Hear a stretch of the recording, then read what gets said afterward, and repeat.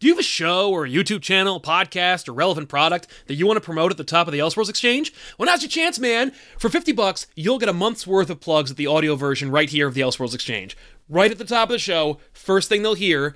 No, it'll probably still be my voice, but you'll write up a short 1-minute plug, we'll record it and toss it at the front of the show. Or, alternatively, for $20, you can get a month's worth of plugs at the end of the show. Right after you hear us sign off, same deal, 1-minute scripted plug for your stuff. How do you take advantage of this incredible opportunity? Just go to therealcomicpop.com, hit the contact button at the top, and fill everything out, and we'll work it out through PayPal. By the way, we do reserve the right to reject or accept based on our own personal taste. I'm not going to plug your Nazi podcast, man, I'm sorry. You know what, I'm not sorry about that, but you're not going to do it anyway. So, go to therealcomicpop.com, hit the contact button at the top of the page, fill everything out, and we'll work it out. Worth it. All right, let's get on with the show now. Sweeping down upon the underworld to smash gangland comes the friend of the unfortunate, enemy of criminals. A mysterious, all-powerful character, a problem to the police, but a crusader for law. Hey everybody, welcome to Off the Rack. I'm Sal. I'm Tiffany. Normally we talk about comic books on this show, but sometimes they make a comic book movie, and then we gotta talk about that too. We also like to talk about these movies. I used to actually start talking about things professionally, or at least critically, with movies. Yeah. And then I went into comics, my first love. Before you, of course. Oh, well, thank you. Sorry. Comics came first, and they'll be there long after. You were going to say, and they always will. And they always will be. That's fair. Oh. So we're talking about Into Spider-Verse. So we're talking about Into the Spider-Verse. It is a huge Sony Spider-Man release. Yep. And so we're going to talk about it. We saw it, and Yeah. I'm really excited about it, because now, I mean, we actually could have talked about it a couple days ago. I know. I really hope I remember everything. I know. We will. Oh, fine. Because we saw it a little early, so... Right? Yeah. Not because we're Not special. no, not at all. It just was randomly available a week early at our theater, We're so we like, saw it. Okay. And I was like, man, we should record that like right then, and we didn't, so here we are. So it's happening now. But before we do, we wanted to throw this out to our sponsor of today's episode, Audible, who you probably know as a great service for you to get audiobooks and other kinds of great audio-related media. So we're gonna talk about them for a minute. Listening to audiobooks, let's face it inspires us, it motivates us, it brings us closer together, and there's no better place to listen than Audible. Get your first audiobook free along with 2 selected Audible original titles and exclusive fitness programs when you start a 30-day trial. You just visit audible.com/comicpop or text comicpop to 500-500 to get started. It's also in the description below this video, so if you go there, you'll also find it. So go down there and check it out. It's pretty cool. I'm actually really excited to talk about this because not only do I like Audible, but I use it, and it's a great time to use it. Actually, any time is a great time to use Audible, but the reason why I mention now is so great, and of course you know this as well, is because you can get a bunch of really great things available through Audible. For example, one of the things that I really enjoy, and I know you do as well, is there is a Christmas Carol version on Audible narrated by Sir Patrick Stewart. Yes. And it is enchanting. If you've never heard Patrick Stewart's rendition of Scrooge, you gotta get it. Yeah. Especially now during the holidays, it's just a treat for the ears. And there's a number of authors that you are a big fan of as well. I'll let you talk now. Oh, thank you. You've heard me talk about it before, but of course, Neil Gaiman has a vast library of many of his books available on Audible, books that have been comic books and books that have not been comic books. Yes. But you can go check it out. Even his most recent publishing or book, I suppose, about Norse mythology. Yes, it is. And so if you want to check it out, check the description below this video, but you can also just go to audible.com/comicpop, or you can text 500-500 and send them a message that just says Comic Pop, and you can get it for $6.95 for the first 3 months. Wow. I know. It's not a bad That's not a bad deal. really good, yeah. I agree. I'm flabbergasted my own self. Right. But check out Audible and go over to audible.com/comicpop or text Comic Pop to 500-500 to get a great service and for a great deal. Absolutely. And by the way, you can also you can gift it. Ooh. You don't have to use it for yourself. Right. Let's say you already have it, Uh-huh. but you know that everybody else needs it. You could give it as a gift this holiday season. Oh, that's a nice idea. By the way, a really nice thing about Audible, just before we go, Yeah. is that you keep what you buy. It's like the Necromonger way. When you get Audible and you download your audiobook or Yeah. your fitness program or whatever it is, you keep it. That's yours. Yes. And you can download it on any device, Right. regardless of where it came from, jobs or otherwise. And you can keep it. And it's not like renting. You know what I mean? Right, Where like right. there's some kind of weird code in it and you can't keep the damn That's thing. great. And you can also listen to it on your Alexa. You So you can. can just have her. I'm really glad we don't the book. have her in the studio right now because she would have responded immediately. I know. I said that very clearly. So It's she true. would have. She would have definitely picked up on it. But yeah, you can listen to her on the Alexa app. Yeah. And that's really cool. So check out audible.com/comicpop and text Comic Pop to 500 if you want to text it. It's kind of neat. I like that. Yeah. But yeah, so on with the show, shall we? Let's do it. Spider-Man Into the Spider-Verse came out this month. It was directed by 3 different people. Yes. Bob Perschetti, Peter Ramsey, and Rodney Rothman. I have been kind of cautiously anticipating this movie Right. for a while. Ever since they announced, like, A, it'll kind of prominently feature Miles Morales, and B, it'll be about multiple Spider people. I was like, all right, I think Sony might actually have something on their hands here. Yeah. And indeed, I think ultimately they did. Yeah. They actually managed to, if you wanted the quick and dirty version of this review, for me, I think they succeeded. I think it's actually a really, really good movie, and I really enjoyed the heck out of it. Yeah, I agree. All right. Well, thanks a lot for watching, everybody. We'll see you Yeah, guys that's next fun. week. No, okay. So, there was a bunch of people who also wrote this movie. I think Phil Lord gets the main credit, but Okay. there's a bunch of different people who worked on it as well. Okay, and that I didn't catch. I only noticed the directors. When Right, when the credits- multiple directors. Yeah. Now, you were a little critical of it, and I shared your criticism Yeah. regarding the 3 directors and regarding the 3 segments of the movie. Because the movie really is like 3 parts. It kind of is. And here's the thing. I have no idea how the directing of this film went down. I have zero insider information. So When you have 3 directors, you have to assume it's not like they're all working together and they're just like shaking hands. maybe they are. I don't know. Ooh, this is a great shot. What do you think, second director? I don't think so. I think don't know. All I'm saying is, like, I want you to know my level of knowledge before somebody shows up and starts screaming at me. in right. the Well, hey, comments. maybe one of the 3 directors will pop in and explain it Hey, to us. Welcome. But my issue was just early on in the film. Like, I want to say like the first quarter Yeah. of the film. I was like, I found myself being like, the pacing of this is incorrect. It felt Right. like. It was, yeah, because it was hitting beats and checking boxes. Yeah, That but, like, clearly needed to be done for story reasons. Right, and I enjoyed like some of the character development, but the way in which it was presented to us, I was like, something's off, and I found myself bored at times, which I was like, I really shouldn't be, because they're giving me this backstory that I'm interested in, Right. especially because I know they're taking a version of Miles and Right. altering it, so I want to see what the differences are, and I liked what they did with him. Yes. It's just that first quarter of the movie, it was just like, I don't know, there's something about it, and then we get over this hump. And then the movie just And then I was completely like, takes off. Okay, this is paced better. I agree, and I think it definitely has something to do with the direction. I think there is some kind of weird choice, and it's also interesting because it's also the time in the movie where the animation is its most like deliberately choppy. It's the Spider-Verse version of the animation, which Right. apparently Sony is now trying to patent.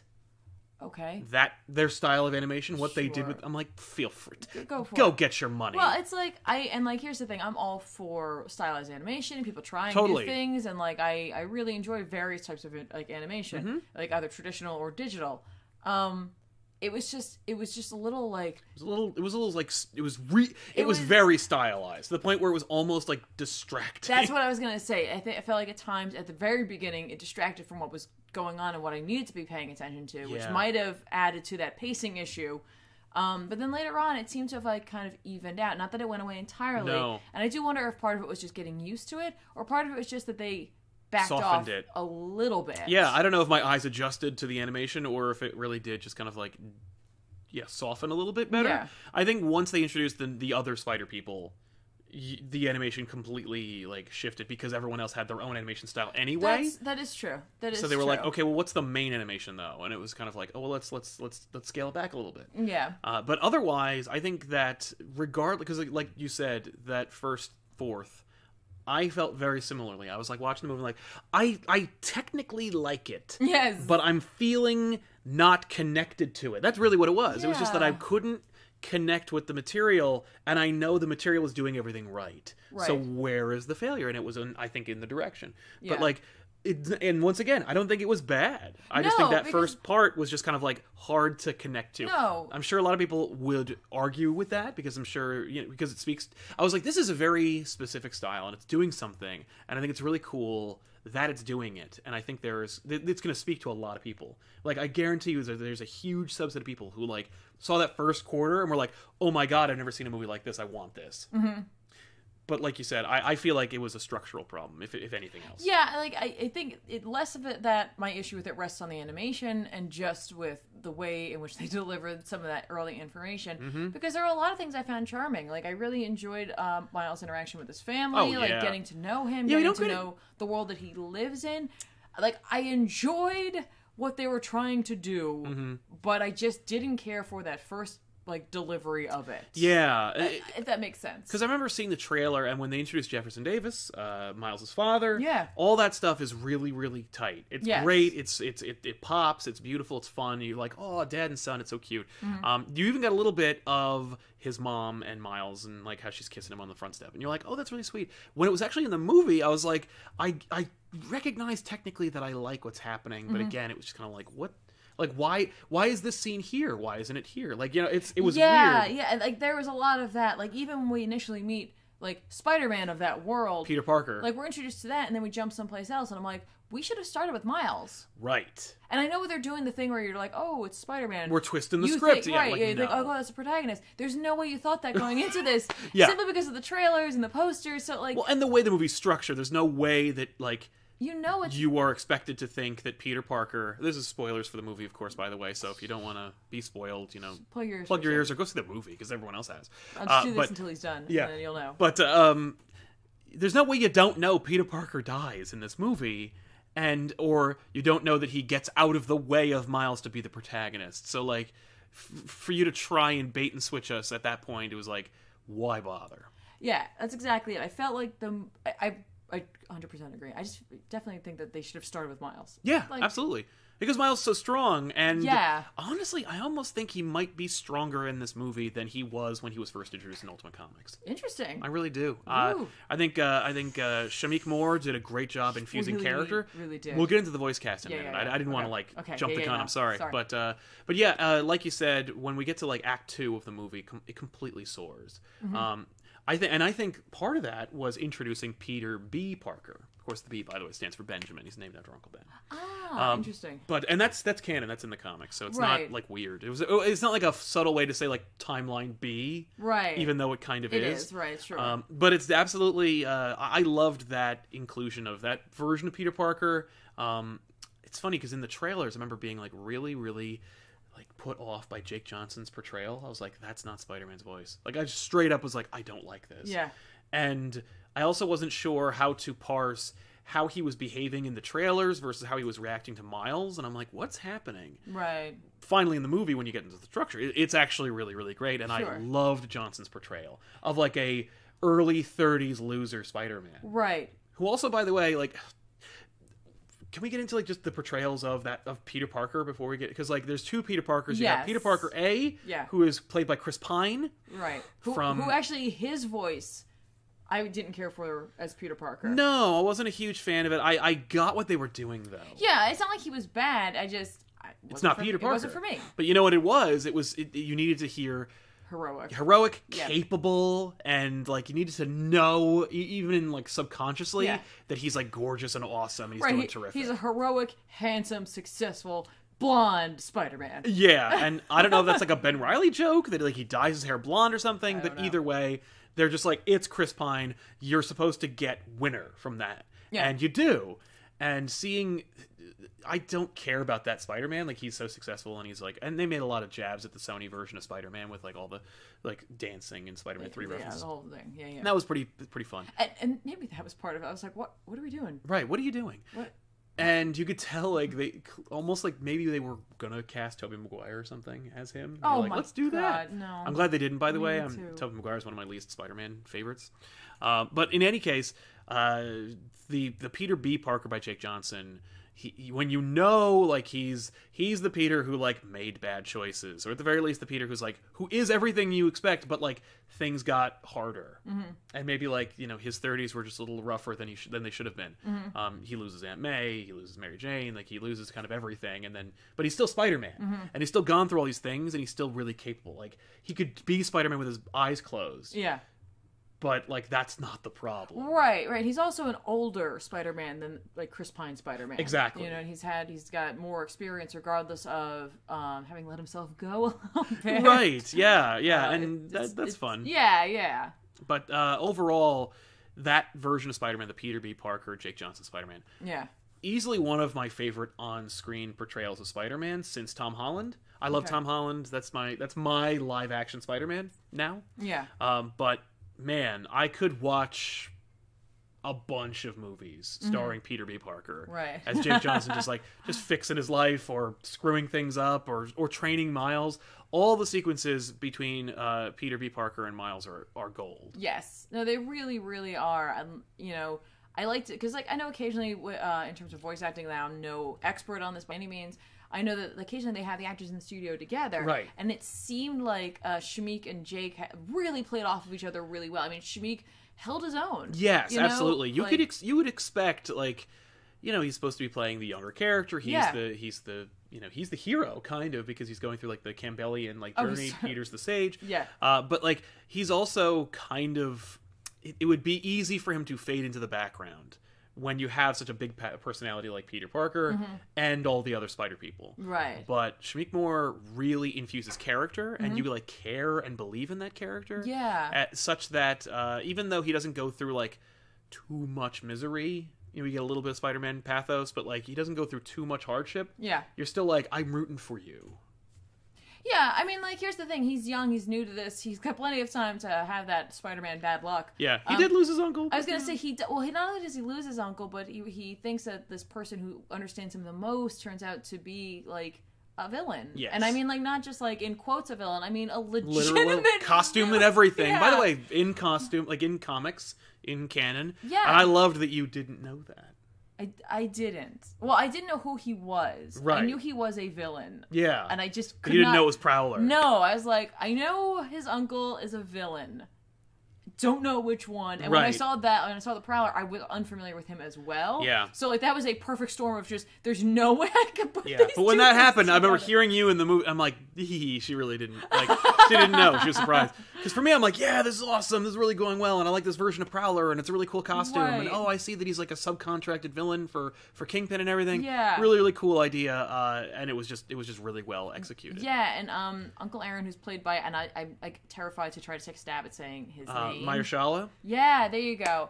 He's incredible. I think Yeah. he's also in Luke Cage, right? He plays He plays Cottonmouth. Cottonmouth, and he is just phenomenal. Yeah, he's great. And, He's like, just a great actor overall, he really but is. he really does give Uncle Aaron like some legitimacy and makes him like a really believable character. Yeah. It's very well-rounded, three-dimensional. Yeah. There's almost everybody has a really, really great character in this movie. And like for example, Aunt May is in this movie, and she is a character. And I like her portrayal, but she's played by Lily Tomlin. Yeah. I was not a fan. I was fine with it simply because of the fact that again she's a little older. Yeah, You know what I mean? No, I mean Like, like this I is- love her portrayal. I love the character and what she does, and didn't like the that voice. version of Aunt May. I'm like, this is a neat idea, like an Yeah. Alfred Aunt May kind of thing. Yeah. But I don't know if I was a big fan of Lily Tomlin. I didn't mind it, and actually I didn't even realize it was her until we like looked at the cast list, and I was like, oh. Yeah, for me, I'm like, it could have been somebody else, but I can't for the life of me think of somebody else who would have done a better job. I really didn't have a problem with it. I think she did a very nice job of being like of capturing a warmth and like like motherly like sort Yeah, of no, vibe, I mean- but at the same time being serious. and harder, you Yeah. know, like she's I got business to take care of here. Yeah.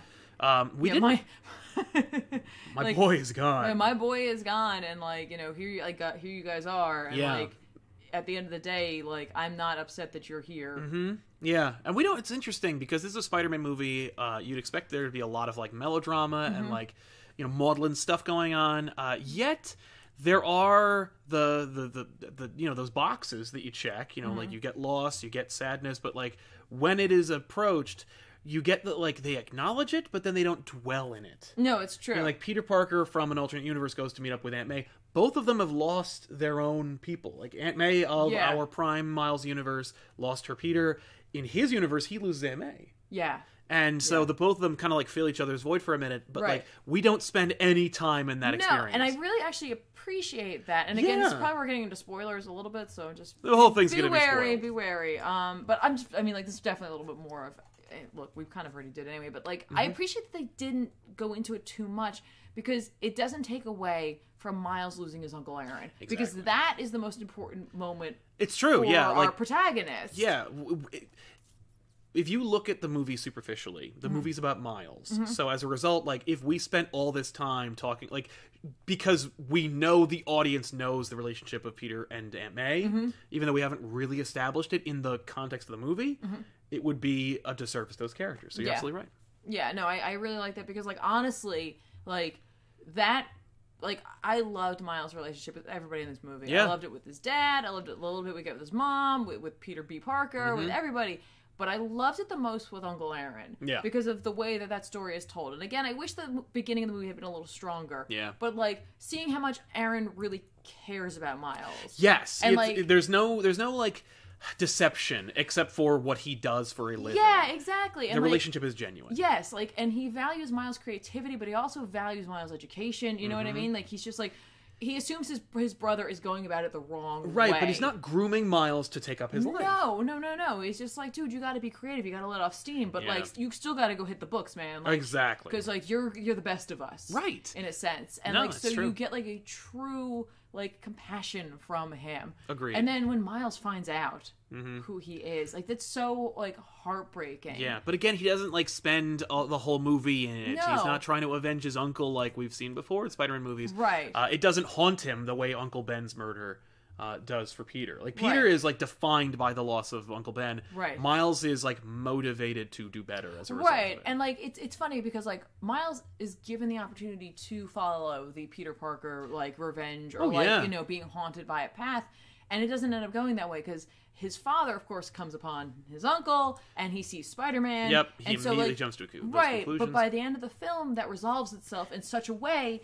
that like they can like care and like for one another as Miles and his father. Right. But like Spider-Man isn't like his dad's a detective or a cop at the very least. He's able to figure it out. Right. Like, we treat him with the intelligence he deserves. Exactly. Yeah, and we're not, like, just trying to ape off of cheap and easy melodrama. Yeah. We're not going to be like, oh, let's manufacture the whole, like, resentment of Spider-Man, and I hate him because he killed my brother. Like, no. No, we establish, like, his, like, idea or like opinion, I should say, his opinion of Spider-Man early on, just being like, I'm a cop, right? And like, yeah, he's a vigilante. I don't care if everyone loves him and he always swings in front of a conveniently billowing American flag. Yeah, I'm the hero. Well, like, it's not even just the job is mine. Yeah, like we're out there, we're doing our job, and like, you know, he's just swinging around doing whatever he pleases, and I don't care for that. Yeah, and by the end, to see him supporting this new Spider-Man that he doesn't necessarily... I mean, maybe he... I don't know. I don't know how point, he could possibly miss it, but I think by the end, like by the very end, he must know. Yeah. But at that point, to see him supporting Spider-Man, I love that turn because it's like, it's growth for that character without beating you over the head. Yeah. Like, we don't need to have a moment where like he's like, oh, he's a bad guy and blah, blah, blah, blah, and like, I'm going to wage war, blah, blah, blah, blah, blah. No, just... He has a character building moment that lets the audience be again intelligent enough to be like, oh, look at him, look at you following, without having to be like, here's the sign of what's happening. Yeah, it's an oddly subtle movie that also features a cartoon pig version of Spider-Man. Yeah. Let's talk about all the Spider-Man that appear in this movie. Who was your favorite Spider-Man out of the alternates? Not like Miles versus Peter. I'm just talking about Penny, Noir, and Ham. Oh, and Gwen. And Gwen. Noir. Yeah. Nicolas Cage playing Spider-Man Noir. Clearly, you know, just like they were like, we don't know who anyone could play him, and we know that Nick was gonna do a great job. He really does. It's cute. It's fun. He's the perfect amount of Nick Cage in that movie. He's not swinging from the fences, but like he's going for it. Like he's like giving it a character. It's I don't know if I want to see an entire Spider-Man Noir film. Not that version of him. No, not the Nick Cage version. I wouldn't mind seeing a regular Spider-Man Noir film. Totally. But not that version, because the reason he works so well is being surrounded by these characters who are a little more grounded. They are not in a Pulp Fiction novel. Yeah, when he shows up and the wind is blowing and they're like, where's that wind coming from? It really worked. That being said, I didn't feel like any of them were like tacked on or annoying. I did feel like they didn't really give much to do for Penny Parker. No. Penny Parker was just kind of there. We're just like showing, look at the menagerie of spider characters. We Yeah. could have done this, the other thing, but like, let's get another female Spider-Man in there who isn't his daughter, because we're already trying to do the whole, like, because the idea is that like Peter B. Parker kind of like screws up his marriage with Mary Jane because Mary Jane wants kids and he doesn't. Yeah. So like, we need to have Peter and Miles learn lessons. Yep. Peter's lesson is maybe he actually wants kids through his tutelage of Miles. Yeah. If we introduced a female Spider Girl who was not Gwen, but it was like Peter's kid, it would be a cheat. Yeah. And it wouldn't work Exactly. narratively. So I'm glad they picked Penny. Yeah. Because she's actually in the comics. She was created for Spider-Verse, which is ironic because the books and the movie's called Spider-Verse. Right.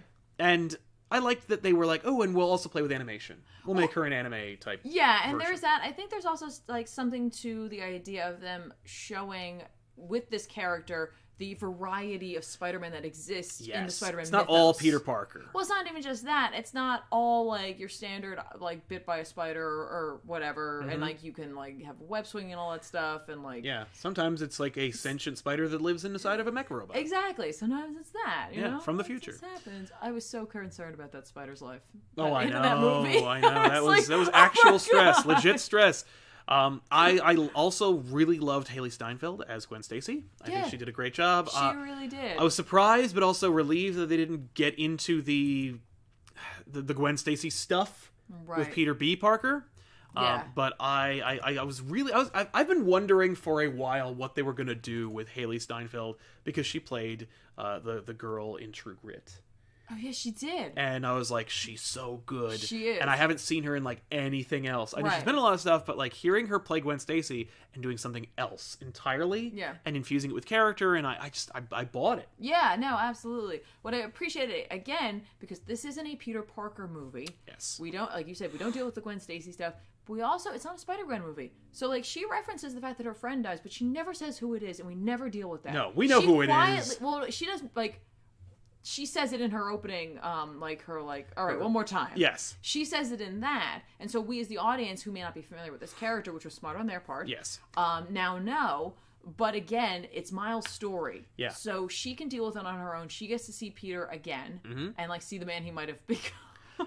Which is a little disappointing for her, but at the end, it's not. Right. But I think that that's so smart to do. Agreed. You know, like we get snippets of these people, we see the fact that maybe this is an opportunity for them to like resolve some of their own issues, and maybe they do it on their own. Yeah. But you know what?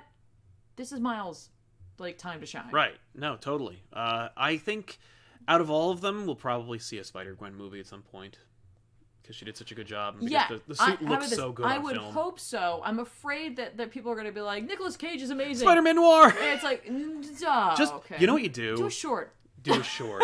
You make Spider-Man Noir shorts that happen in all the other spin-off movies. Right, or like they come, like you do a Pixar, and you do a Spider-Man short before all the other animated Spider-Man movies. Yeah. And you just get a little taste of Spider-Man Noir occasionally. Yes. Because Because he works in small doses. I'd It be really very happy does. with that.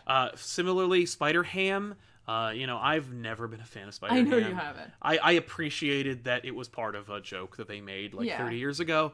And I like his character, surprisingly enough, in the Spider-Verse comic.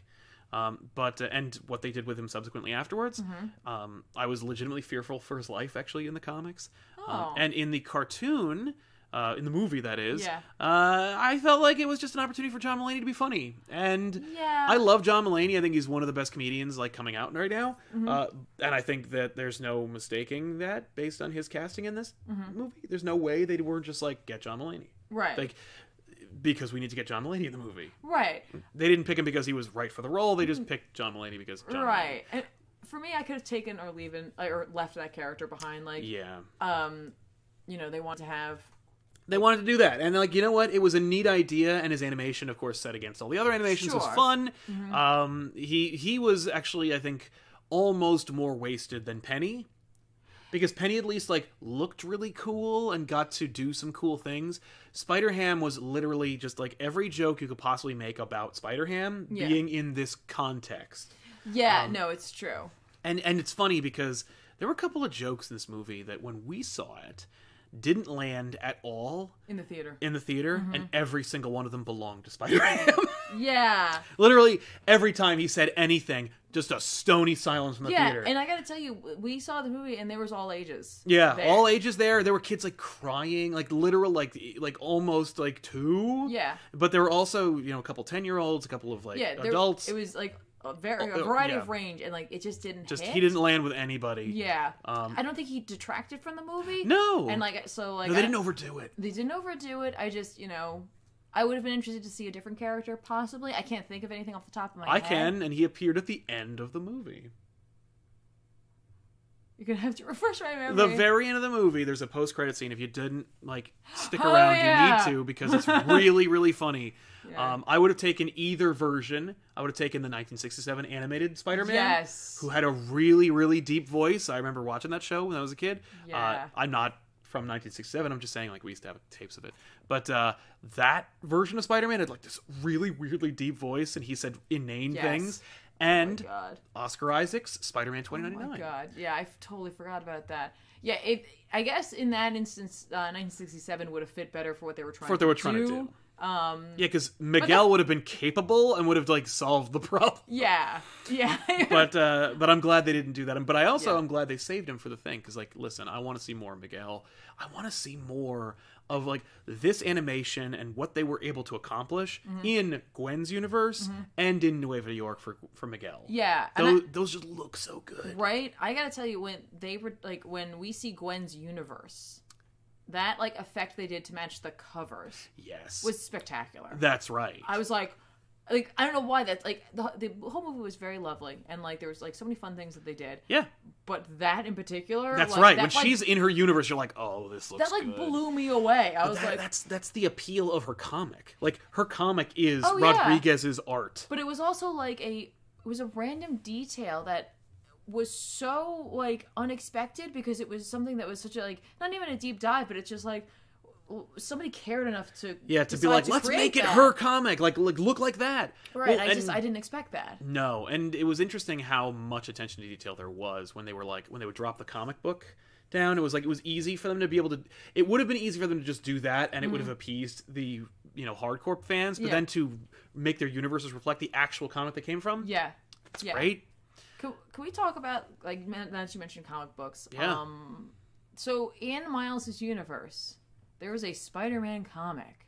Right. And I don't know how I felt about that. I felt like we really didn't need it, like, at all. Yeah. It was a weird detail that just didn't need to be there. If you're not familiar, or if you didn't see the movie and you just don't care about spoilers, there's a moment in the movie, there's a couple moments actually in the movie, where Miles will pick up a in-universe Spider-Man comic that, like, I guess is endorsed by the Spider-Man of that universe that showcases his adventures. But it also shows him outside the mask, and he looks and is Peter Parker. That being said, of course, he's blonde in the human version of him, and in the comics, he looks like Peter Parker from like 1960s and 70s. It's a weird detail, but like you said, like I don't get why they did that. Yeah, I really like. I know they're using it so that he'll have a tool and a mentor, since his Spider-Man is now gone. Yeah, but it just. The way that works, right? And I think the idea is like, don't question it, and I'm just like, but I can't help but question it, especially because there's a number of other opportunities for Miles to learn the Peter Parker lessons that make that comic idea and bookend redundant. Yeah, like now he knows who Aunt May is. He can learn Peter's lessons from Aunt May. Yeah, he meets literal Peter Parker. He can learn his lessons from him. Yeah, but like there's other opportunities and avenues for Miles to learn from Peter Parker without like reading about them in a comic book that would give away his secret identity in the universe that he lives in. Yeah, and I mean he is yes, he's a little like he draws and stuff like that, so like maybe there's the connection to that, but he's also like he's a kid, so I'm kind of surprised he wasn't like going to like their universe version of YouTube and like watching videos of like people had recorded of Spider-Man like saying lessons or doing whatever. Right, that actually would have been really funny to see Miles watching videos of Spider-Man, because you could definitely make a couple of really great joke moments where Peter rescues somebody and says like, great power, great responsibility, kiddos, just uncomfortably mentions all of his lessons in there. Yeah. It's like my uncle always said, that kind of thing. But yeah. I'm shocked that they didn't do that. Yeah, that just kind of threw me off. I didn't mean to take us off the voice actor trail, because I know there's at least one on here I definitely want to talk about. Yes, we need to talk about it. That's Liev Schreiber as Wilson Fisk. I hated it. Was not a fan of it myself. No, okay. Wilson Fisk, New Yorker. We're gonna do a New York voice, and it's very Italian New Yorker. Yes. It's a very much a mobster voice Yep. that you would have expected to hear from like a Goodfellas movie, and it's not the voice that anyone anywhere has ever given Wilson Fisk in any incarnation of his character, and in no way does it work for his character. Furthermore, I also am going to go a little step further and say his design was awful. Yeah, okay. I get they want to make him big. You just drew a big, stupid square around a head. Yeah, and like, so here's the thing. I think unanimated that would be an incredible image, because he is a wall of a man. Bill Sienkiewicz has drawn Kingpin like and that. so like I think it really works not animated, but when he is animated and he's surrounded, and he turns and he's also but he's also in a world of people who, while being animated and stylized, are not that stylized. They don't look like that. So it's almost as though they're saying, like, he came from a different dimension. Right. But that's where not everyone's what they're doing. shapes.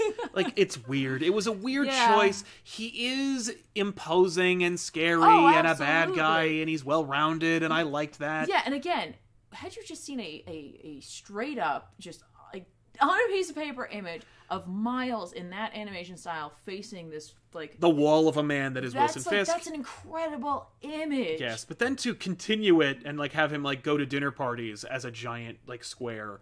Yeah, like, how does he get into cars? Like, right, how does and like he do I anything? know that it's like an animated movie, but like the animated movie has rules that it needs to follow, and so if I'm expected to live in that universe in my head for about 2 hours, I need to like buy the rules, and the comic and Wilson Fisk just don't work. No, But that being said, I thought it was cool they made it Wilson Fisk. It was fun that they threw out Ultimate Green Goblin. Yeah. A couple of neat choices. female I was Doc gonna say, Ock. I really liked that character, because it Yeah. actually kind of caught me off guard. Mm-hmm. Oh, no, totally. And I do love that moment when like Miles and Peter are breaking him. Oh my god. And Peter B. Parker assumes the scientist, Yep. and like Miles is like, it's her. Oh, well, looks like I have to... reevaluate. I was like, this is like, that was the sort of like witty dialogue that I liked from like that kind of second or like second arc of the movie. Yeah, where exactly. it's just like, yeah, all right, cool. Like, I love Miles like undercutting him in that sense without really undercutting him. Well, exactly. But and like Miles being like, we gotta I'm gonna take the whole thing. Take the whole thing. Well, good news. We don't need the monitor. Right, exactly. Really, really great stuff. Miles problem solving. I love it. It was really good. But yeah, when she turns out to be Doc Ock, that was a really big surprise. That legitimately surprised me. It really did. And like, she is like really like truly villainous. Oh yeah. Like, I really like enjoyed it, and I kind of liked her design. Yeah, me too. Like those creepy, like organic looking. They looked like they inflated. They look like they inflated, or they were made out of some sort of like jelly almost. Yeah, It was kind of cool because of how like unexpected it was. Yeah, they remind me a little bit of like snakeskin or something. Just this kind of like organic feeling, like inflatable arm. I loved it. She also did a really good job just portraying the character. She did. Catherine Hahn did a really nice job. Very nice job. I was surprised that it was like, oh, really cool, good job. And of course, like she has a name that reflected it. Yeah, Olivia. Yeah. Right. Great. Yeah.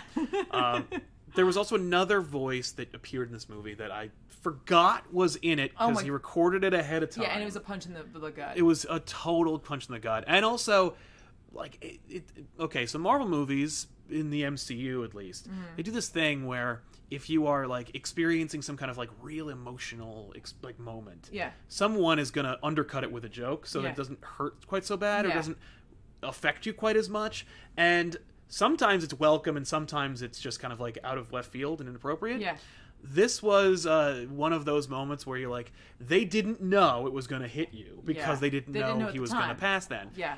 But Stanley appears as like as a convenience store clerk who runs I don't know if it's a costume shop. I think it's a costume shop. But he runs a costume shop, which Miles gets a Spider-Man costume, and Stan plays this costume shop clerk. Yeah. And it's like, it really hits you when you know that he's gone. Right, and also because they do a caricature of him, essentially. So it is him that you're seeing. And because you know that, like, they're making a movie and they're just like, oh, Stan, play this character. Yeah.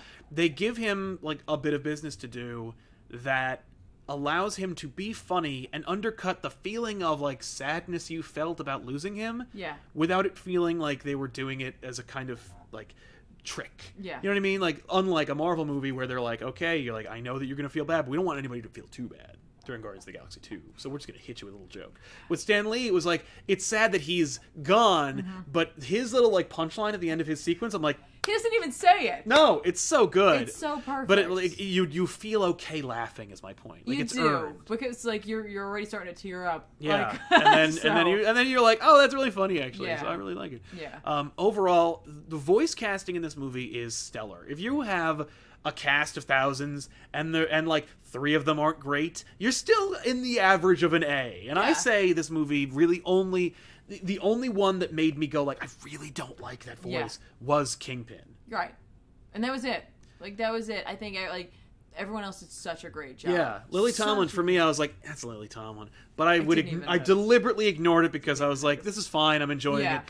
And she says like so few things. Like I was like maybe it's not. And I was trying to like, listen for it. Yeah. And because she only has like 8 lines, it Yeah. really didn't. There wasn't enough time. Yeah, and I know we mentioned Miles the Dad, but we didn't talk about yeah. Brian Tyree Henry, and he's It's great. phenomenal. Yep. Like he plays a great father. Yes. I mean, like just so incredible this guy's range. No. Yeah. Because like not only can he embarrass Miles 100%. I mean, like above and beyond I've ever seen anybody embarrass their child. Yeah. But when he comes and they have that conversation Through the between door? Yeah. like that man like was able to convey so much emotion with just his voice. Yeah. Like just so well done. Yeah, So I well done. completely agree. Having an entirely one-sided conversation. Right. Exactly. No. So incredible. Yeah. He did a great job. Oh, my I'm God. sorry I didn't get a chance to talk about him too much, but like Yeah. just overall, just like and it's funny because I remember that sequence of him and Miles in the car Mm-hmm. has been in every piece of promotional material for the movie. So I was worried I that hadn't was even going to be seen his. it. Oh, really? Yeah. I was like, this is good. That's what sold me on the movie. Yeah. That sequence just alone. They Yeah. released that scene, and I'm like, I'm in. Because I also love Miles and his dad, and I like Jefferson Davis as a character. But I think that I was worried he might steal the show, and he okay. doesn't. He No. plays a role, he occupies a space, and he does his job, and he services the story. And Yeah. that's overall one of the strongest things about the movie, despite the fact that like the voice casting is so pitch perfect. The story is also engaging and fun, Yeah. and also like hard hitting, and it means something. There's Yeah. a lesson, but it also doesn't feel overblown or bloated. It doesn't Right. feel like there's too much going on, despite the fact there's like 4 or 5 spider people. Yeah. You know? So I think overall, number one, movie's a success. Yeah. I mean, besides the fact that like it's already got rave reviews, Right. Everyone's going to see it, Right. It's doing great. I really enjoyed it. Yeah, I did too. I have one concern. Okay. I also have a similar concern. Do you? Yes, I do. Do you know what my concern is? I don't, but I assume I know what it is. So let's hear it. What? Oh, okay. My concern is based on like I started like kind of reading through critics Yes. reviews of this movie. I'm seeing a lot of like oh, I know you have superhero fatigue, but like this movie's really great, or like this is the best Spider-Man movie I've ever seen. Right. My concern is that critics are going to convince a non-comic book reading audience that this movie, because it's animated, is for kids, and that's why it's successful, and that's why it's good, and like it won't be taken as seriously as it should and can be. Okay. Just because of like the way people interpret that kind of information. Yeah. Like, ooh, like Spider-Man did really well because it was aimed at kids. Right. So superheroes are for kids. Don't do things seriously. And it's like Yeah. that like because the average like movie going audience may not understand that like comics can be serious. Yeah. And it's okay. And it's okay for them to be for kids and for adults, and like Right. like it's not successful because it's animated. It's successful because it was done well. Right. And the animation just happens to be really lovely. Yes. Um, Right, and it also happens to appeal to a wide range of age ranges. yeah. So yeah. that's great.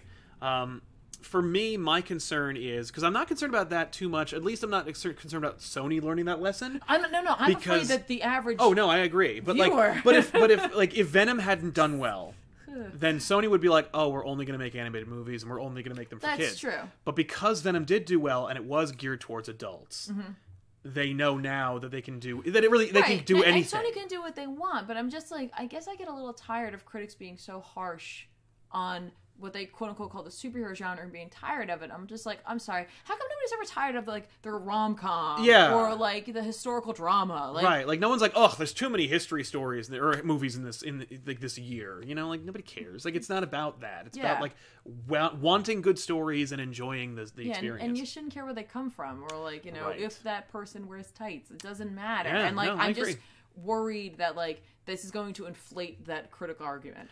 Big time. So anyway, my concern is that Sony, having 2 successes off the back of Spider-Man, is going to think that they can do no wrong, and they're going to milk this cow into oblivion.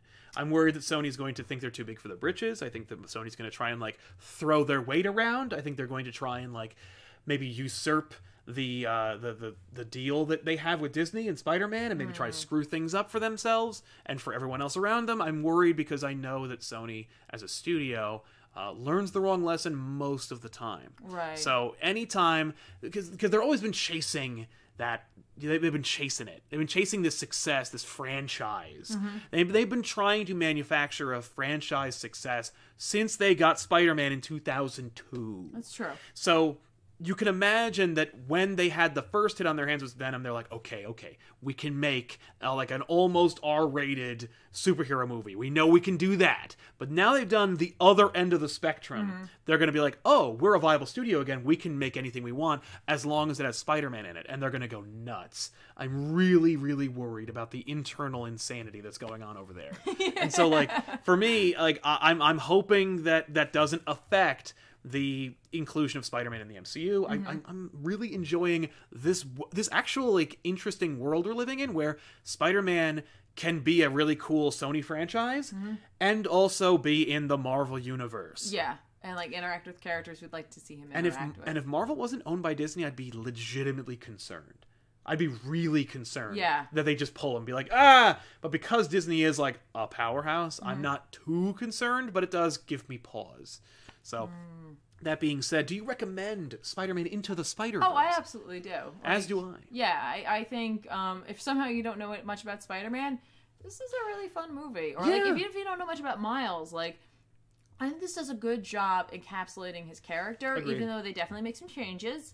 I still think it's a really fun movie. I agree. And with a lot of heart and like again, like it is for all ages, but only in the best way. Yeah.